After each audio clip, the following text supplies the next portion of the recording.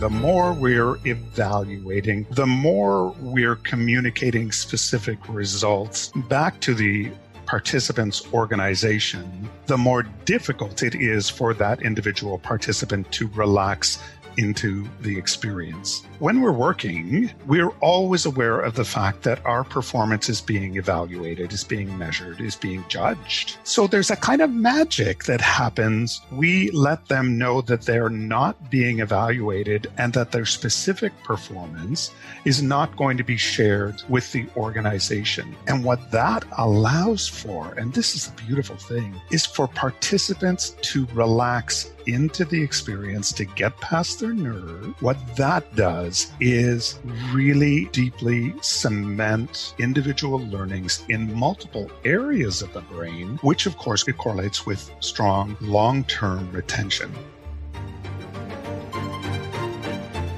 Hi, I'm Manya, the host of Your Greatest Work podcast. This is a show for course creators and thought leaders who are creating a learning experience for their audience. I'm going to help you in this podcast by bringing on guest speakers and having great discussions with people from around the world on how to create really amazing learning experiences that get great results for learners. That's what we're here for, right, folks? Well, enjoy this next episode.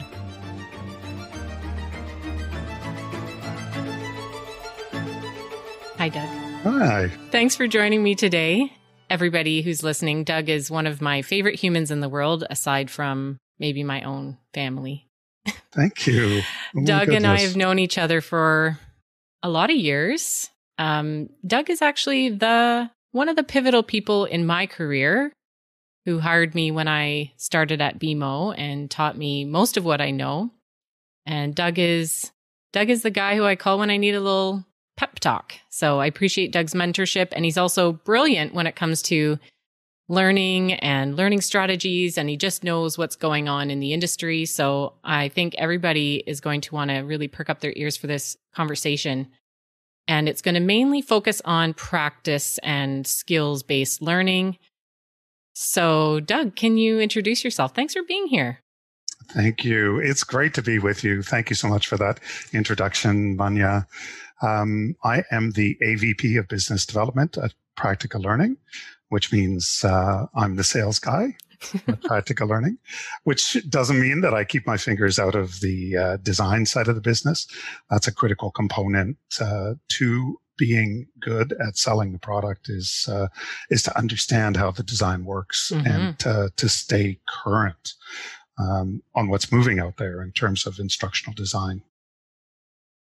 Yeah, great. Well, so what does Practica Learning do? What's sort of your big product that really sets you apart? Because I've worked with Practica Learning before, and I think what you do is really incredibly useful when it comes to skills practice and super relevant right now as everybody's moving into the online model. So tell us a bit more about what is interesting about Practica Learning. Absolutely.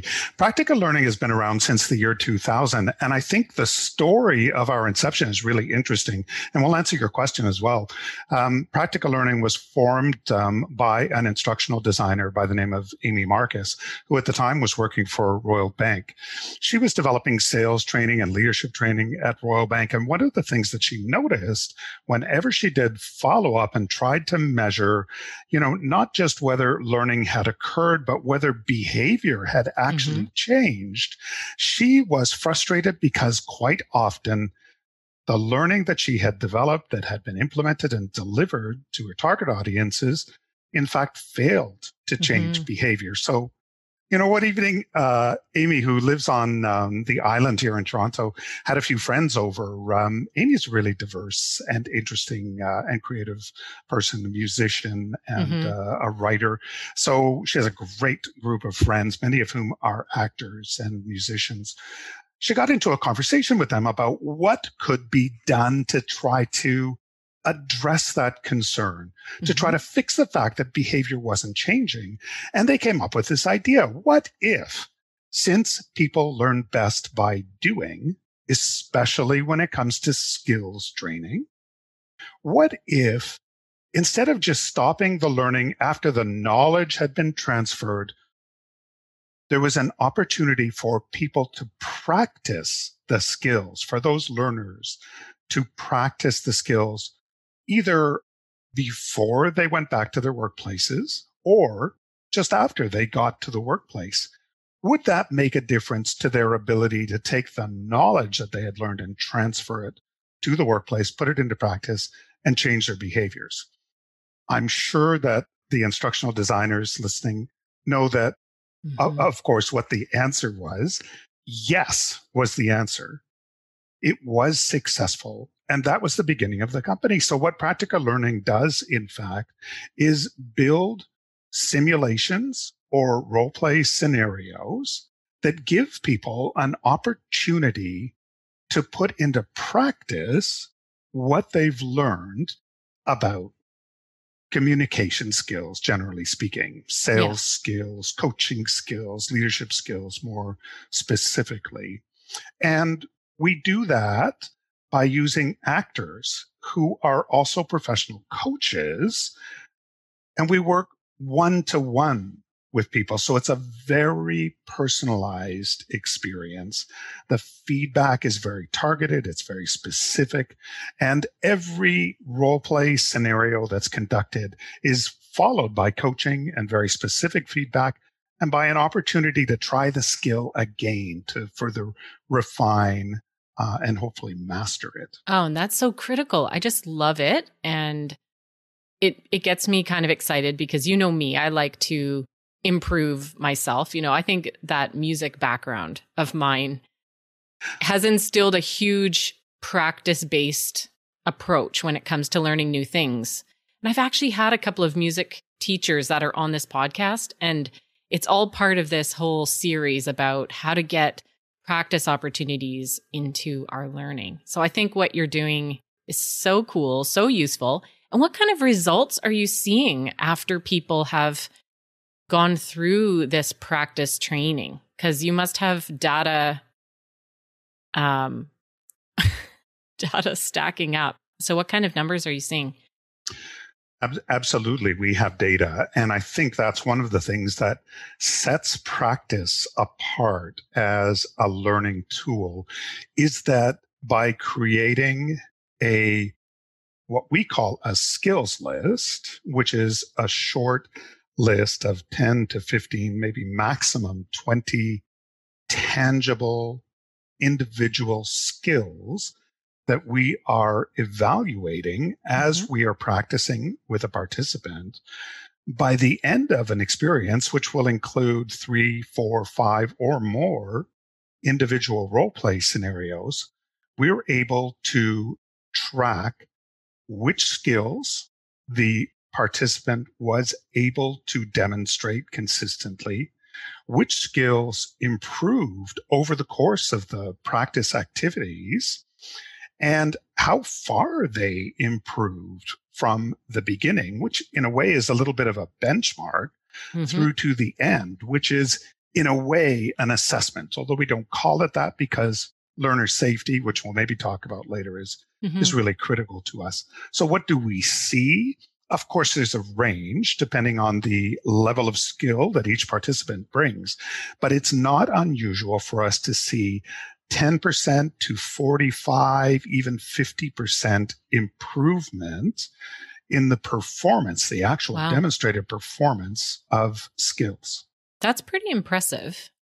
And it's so great to be able to have that evaluation built in. And I feel like that is something that instructional designers or course creators should be thinking more about. And I know that I want to talk about that at some point in the future because it's otherwise you have no clue what's going on. So you need to be able to build that mechanism in, which you've done very clearly. You mentioned learner safety. Could you talk more about that? Because that's a curious thought. Absolutely. One of the things that the research shows, and one of the things that we've picked up in the last 20 years, just through experience, is that the more we're measuring, the more we're evaluating, the more we're communicating specific results back to the participant's organization, the more difficult it is for that individual participant to relax into the experience. Interesting. when we're working, we're always aware of the fact that our performance is being evaluated, is being measured, is being judged. And although there's some movement in the corporate world away from the kind of performance evaluation that has characterized organizations for decades, probably centuries at this point, that's still happening. So there's a kind of magic that happens when a participant starts to work with us. We're an outsider. Yeah. We're not part of the organization that they work within. We let them know that they're not being evaluated and that their specific performance is not going to be shared with the organization. And what that allows for, and this is the beautiful thing, is for participants to relax into the experience, to get past their nerves, because let's face it, role play. It can feel so awkward. It can feel panic-inducing for some people. Yeah. But if people can relax into the experience and receive the feedback openly, what that does is really deeply cement individual learnings in the brain, in multiple areas of the brain, which of course it correlates with strong long-term retention. That's why we're so interested in keeping the experience safe, because we know that if we can keep it safe, people will learn and retain what they've learned. And of course, we can always prepare and share aggregate level data with the organization. And we also collaboratively develop an action plan with individual participants so that they've got something to talk about with their managers after the fact. Which is so great. They can celebrate their wins. They can talk about other areas they want to, keep working on. Yep. So that's really cool from a professional development standpoint. It is. Absolutely. And then what are you hearing from businesses when they talk about how this connects to business results? So, if you're working with a group of your sales team who goes through this training, what kind of results are they getting excited about? Well, what they are excited about really is there are two things that businesses get really excited about. First of all, that learners love the experience. It's so difficult to get that kind of, and I know that's just level one Kirkpatrick participant but it's reaction important feedback. Because when people find it boring or lame, they don't engage that well. Exactly. And I think that's a kind of a no-brainer for most organizations. So they love that. They love the fact that they can actually see behavior change when they sit side by side with the participant and watch them engage with a client or with a coachee back in the workplace, so they can see that there have been tangible, measurable, observable changes in the behavior. Then there's a bit of a leap of faith, as there always is when it comes to measuring impact, because there are so many factors that go into whether there's in fact a measurable change in the results. But most organizations are okay with being able to see that people are behaving differently. That's more than they often get from other types of learning. Yeah. Yeah. Okay. So that's interesting. They are seeing a change, and that is obviously good. And if it gives their salespeople more confidence, that right away is going to impact their ability to do their job well, right? Absolutely. Yeah. So that's really, really cool. Now, what are you seeing? I want to switch gears a little bit here, but I know that you're always really paying attention to current social issues. And I've seen some new content coming out of Practica around hard conversations and harassment in the workplace, or equity, inclusion. What can you tell us about that and how people might benefit from this sort of practice in these more sensitive areas? What we're seeing is, and I think this is partly a result of the increased attention to inclusivity and belonging. It's partly because of the challenges that organizations are facing as a result of the COVID-19 pandemic. but there's a lot more attention being paid, I beg your pardon, to organizational culture, a lot more attention being paid to wellness and resilience, and a significant amount more attention being paid to diversity, equity, and inclusion. And I might say at last, we're seeing many, many, many organizations moving beyond, what I would call the first steps of creating a more inclusive workplace to the tougher middle steps, where they've realized that, hey, nothing is going to change unless behavior changes. Nothing is going to change here unless our culture actually changes. So it's not enough for us just to tell people why it's important that they behave differently. We need to help them to actually behave differently. And that means helping them to become comfortable with conversations that may initially feel awkward or difficult. Let's face it, if we have, as leaders, grown up with or cut our teeth in environments that were homogenous, where most people that we worked with looked like us, came from the same background as us, behaved like us, we're not going to be skilled at having conversations about the changes that are happening as our workplaces become more diverse and become more equitable. So practice, again, coming back to the foundations, is an amazing way to create a safe environment in which leaders, peers, managers, everyone can try out some of these new conversations, can say the things that they're afraid to say, to talk about the things that they're not sure they're going to get right, to get it wrong. Well, to get it wrong means embarrassment. You don't want to make people feel bad. You're not trying to be offensive. Most people aren't anyways. So it is really interesting to have this kind of an opportunity to practice with people who have got the terminology right, a group like Practica Learning. But here's my challenge. It's not just that it's hard. It's not just that it's embarrassing. It's that those of us that belong to the predominant culture have the privilege of standing back from those conversations. And that is something that if it's not changed, if we don't stop using our privilege to avoid tough conversations, we will never foster the kind of trust, the kind of inclusivity, the kind of safety, psychological safety, and the kind of sense of belonging that we say we want to. So think about that. There's a direct correlation between my level of privilege and my ability to avoid difficult conversations.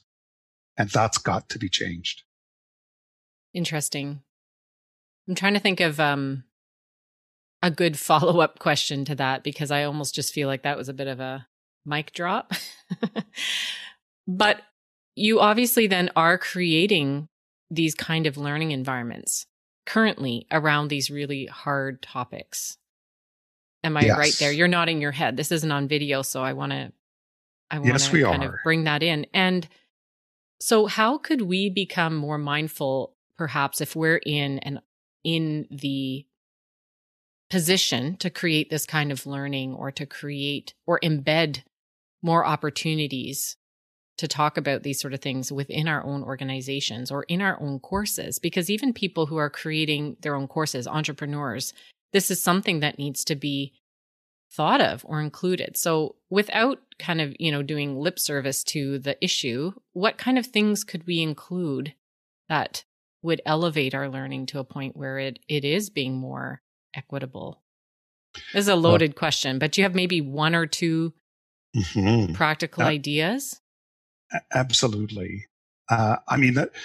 The first thing that I will say is that we all have a lot to learn, and that's true for us at Practica Learning. We're proceeding very, very cautiously. We're proceeding after doing a lot of research. We're proceeding with the support of experts. We're proceeding with advice from people who don't look like us.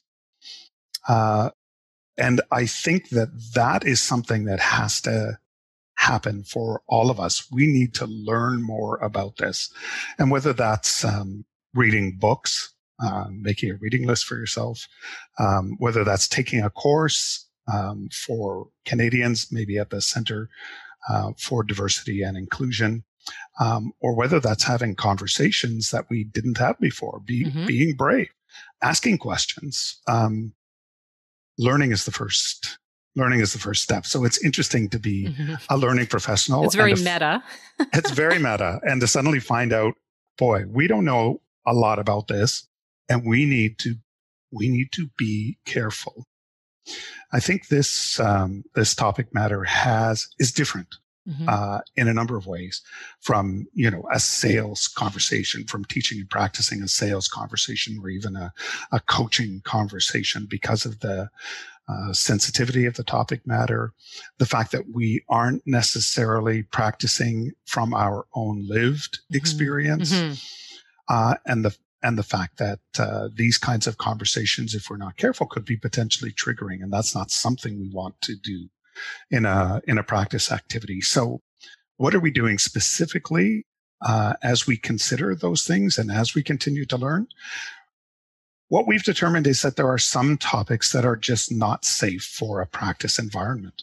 So we'll do one of two things with those. We will demonstrate them for people, either in a live demonstration. This is one of the advantages of working with actors, is you can create really realistic live demonstrations and make that part of a virtual classroom experience. Okay. We love to do that. You can also film a video that takes you back another step from the real world. Video also allows you to get it right. And make sure that what you have filmed, what you want to demonstrate with that video, is going to be received properly, because you can have it reviewed by people who represent different groups. So those are some of the things that we're doing, and we're only really 3 years into this content. So it's an ongoing, at least you have been already experience. Involved in it, and it wasn't something that you just, quickly pulled together this year as topics became really much more mainstream media. Yes. So yeah, it's great that you've already been doing that research and that work. And thank you for the insight, because I know it's something that, people can feel a bit hesitant about asking these questions. So the more that we can bring it up, the better. The more curious we can be, the better. Very cool. Agreed. Okay, changing topics again, Doug. Let's talk about how practice fits into the overall learning strategy. So learning in the flow of work is a topic that is talked about a lot with, really great, really smart, forward-thinking learning professionals. And there has been some great new learning platforms, digital platforms, that are giving us the opportunity to put resources right where people need them as they're working.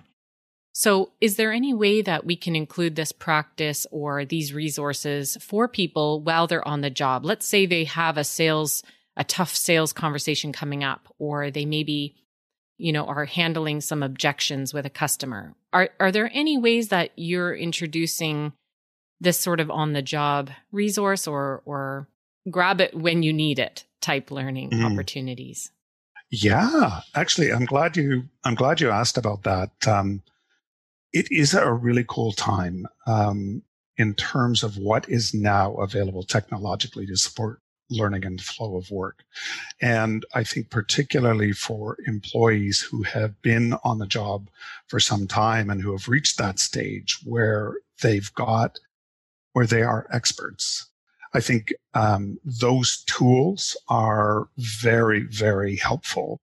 What I think is important to keep in mind, though, is that employees at other stages of the employee learning journey have needs as well. And what we're piloting right now for employees who are not quite experts, but have reached the stage where they're capable is something that we're calling the practice help desk.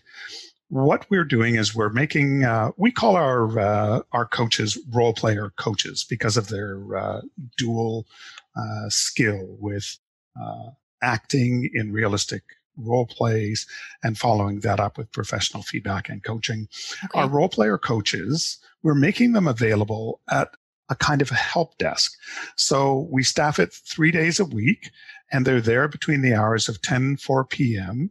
And for our clients that are piloting this approach, what we've done is we've made it possible for employees to simply pick up the phone, book an appointment with a half hour's notice, and then talk directly to a role player coach about skills that they would like to polish up on.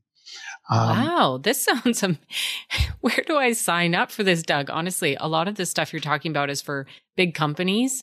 Mm-hmm. And I feel like as entrepreneurs, it's also so helpful because who do you pick up the phone and get that advice from unless you've got, this brilliant all around coach? Absolutely. I mean, and that's the cool thing about this. I mean, one of the things that I think is really great about this is coaching is often reserved for people who can afford to hire an executive coach. That's right. And that can be costly, and not all of us have that kind of budget. The great thing about the environment at Practica Learning is that we're a kind of a contact center environment. So we get to realize some of the efficiencies. Right now, people are working from their homes, so there's no overhead cost beyond what it costs us to kind of equip them with the technology that they need.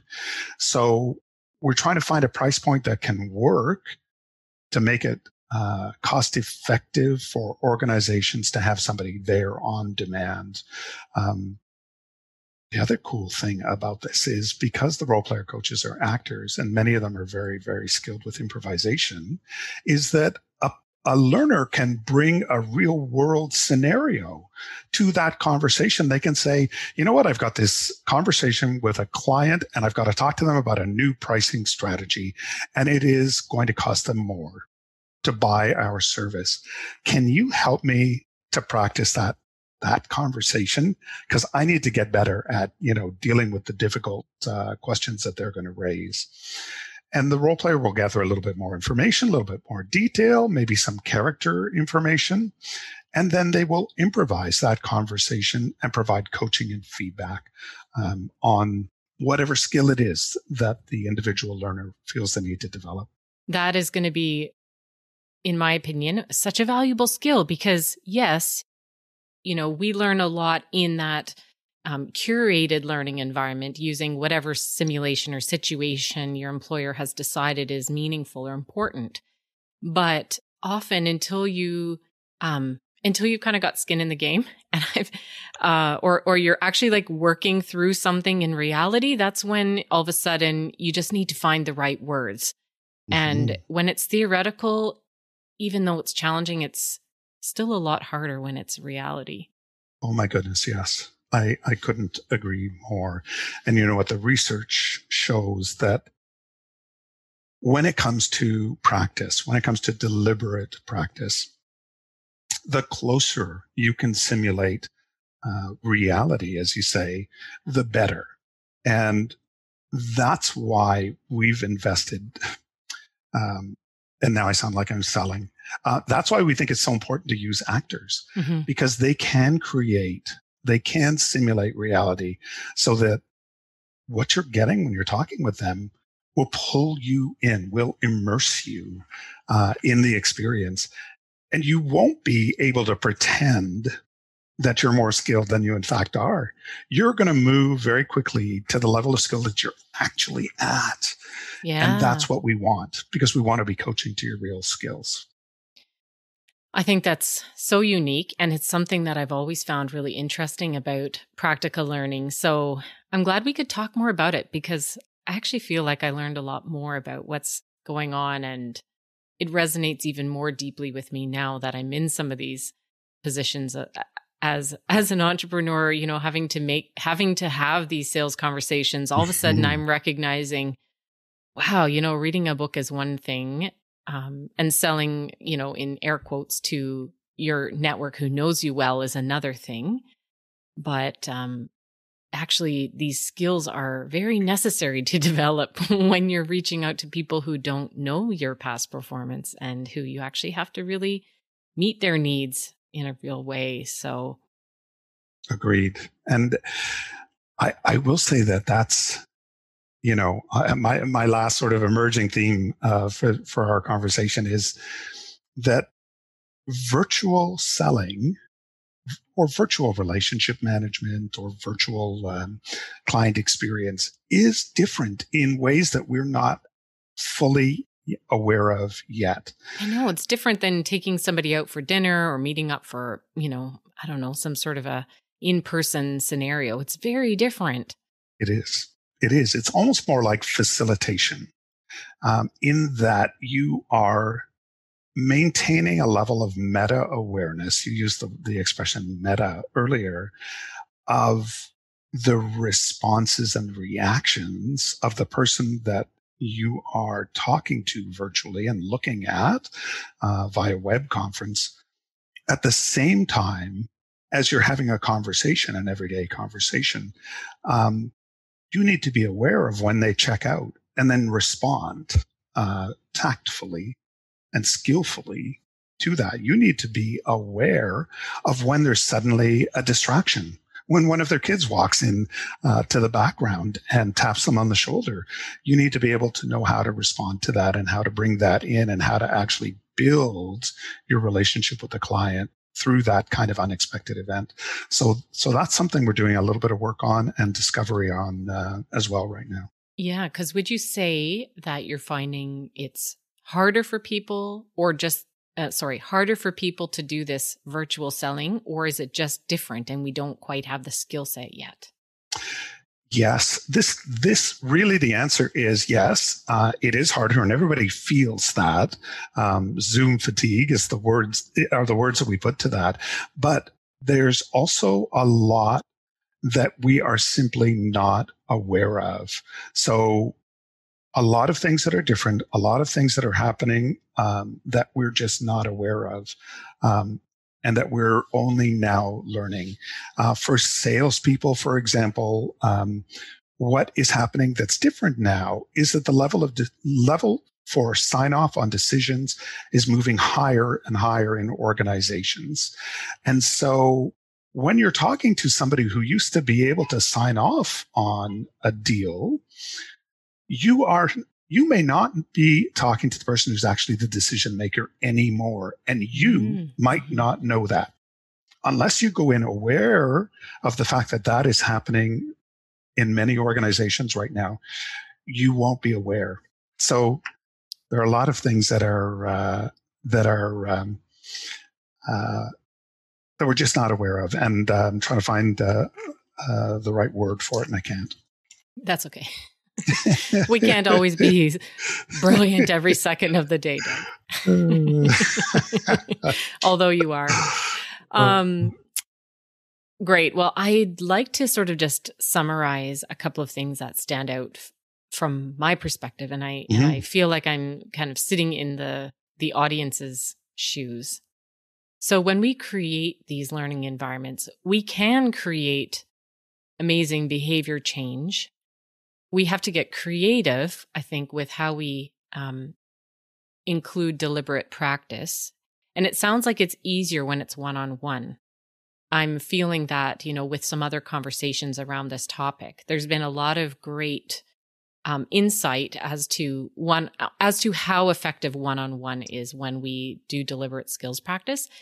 But one question that still stands out for me is there a way, is it possible, and this is exploratory, maybe you don't have the answer, but is it possible to create this sort of practice opportunity when the learning is maybe asynchronous or when it is less of this one-on-one model? Because that gets expensive. If I'm a course creator and I include this one-on-one, you're ramping up the price of that course considerably. So my question is it possible, do you think, Doug, to create this kind of practice in an asynchronous environment? I think that it is. And I think that, when you are trying as a designer to create a course that achieves its objectives, it's about looking holistically at that course. And sometimes that may mean taking components that are currently being taught in one environment and shifting them into a more effective environment in order to save a little bit of money there and invest it more wisely somewhere else. I'll give you an example. With one organization that we've done a lot of work with, probably our biggest client, in fact, what we discovered was that they had a 2.5-day program that was helping people who sold investments to retail clients to build their skill with the kind of discovery conversation that is so important to understand a client's full financial picture. So you can understand that in that 2.5-day classroom-based course that existed, there was a lot of time invested into skills development. The client wanted to improve the measurable changes in behavior that they saw at the end of that course. And the way that they found they could do that was to just pull out about a half a day's worth of that skill development content and transfer it into a 1.5-hour deliberate practice component that we delivered for them. And so they were able to actually come up with a net savings in the cost of that course because since it was face to face, they lost half a day of facilitator time, meals, accommodations, and were able to reduce travel expenses as well. And all of that was replaced with a leaner, quicker, much more personalized one-to-one experience. And sometimes we see in classrooms that we put together these role play activities or situations, and it's kind of half-assed by participants. They do it and they're kind of like, when can we get this over with? It's not always as challenging because that other peer who's learning side by side, they might not be able to give that hard feedback or as much of that constructive feedback. So I can see how the behavior change would actually be more effective with the one-on-one rather than a half a day's worth of peer-based role-playing. Yes. Well, and just imagine, and I love role play in classrooms, so I don't want to speak badly about it at all. I still encourage designers to do that. But imagine the difference between how much time it would take to teach that classroom of 30 people if instead of one facilitator standing at the front of the room trying to manage, 10 breakout groups of 3 people that are doing role playing, if that instructor was actually engaging one-on-one, there's an enormous time savings. And by the way, when there's a time savings, then that means that your opportunity cost is much, much lower. So for groups like those investment professionals, or mortgage development officers at banks, time really is money. And by the way, time is also resistance for some of those sales audiences. So oftentimes they welcome the opportunity to do something that is much briefer, and time effective and personalized. Very cool. So I hope that people listening can find some really great practical strategies that they could maybe include in their own learning design, whether that be for a corporate environment or for their own courses that they're creating and selling. I believe that this topic of practice and deliberate skills development is really necessary to create courses that people want to finish and that they actually get results from, because at the end of the day, that's the whole point. So thank you, Doug. Your insight here has been really incredible, and I hope people are interested in checking out Practica Learning more. You do write some great articles on LinkedIn as well, Doug, so we'll include that link here so people can stay in touch with what you're doing and hopefully reach out and ask more questions if they feel inspired by what you've spoken about. So thanks again, Doug, and my pleasure. Hopefully we can talk again soon on this platform. I look forward to it. Thanks, All right. Bye. Bye. Thank you so much for listening. I hope you were able to pull something really useful out of this episode, and I hope you enjoyed the conversation.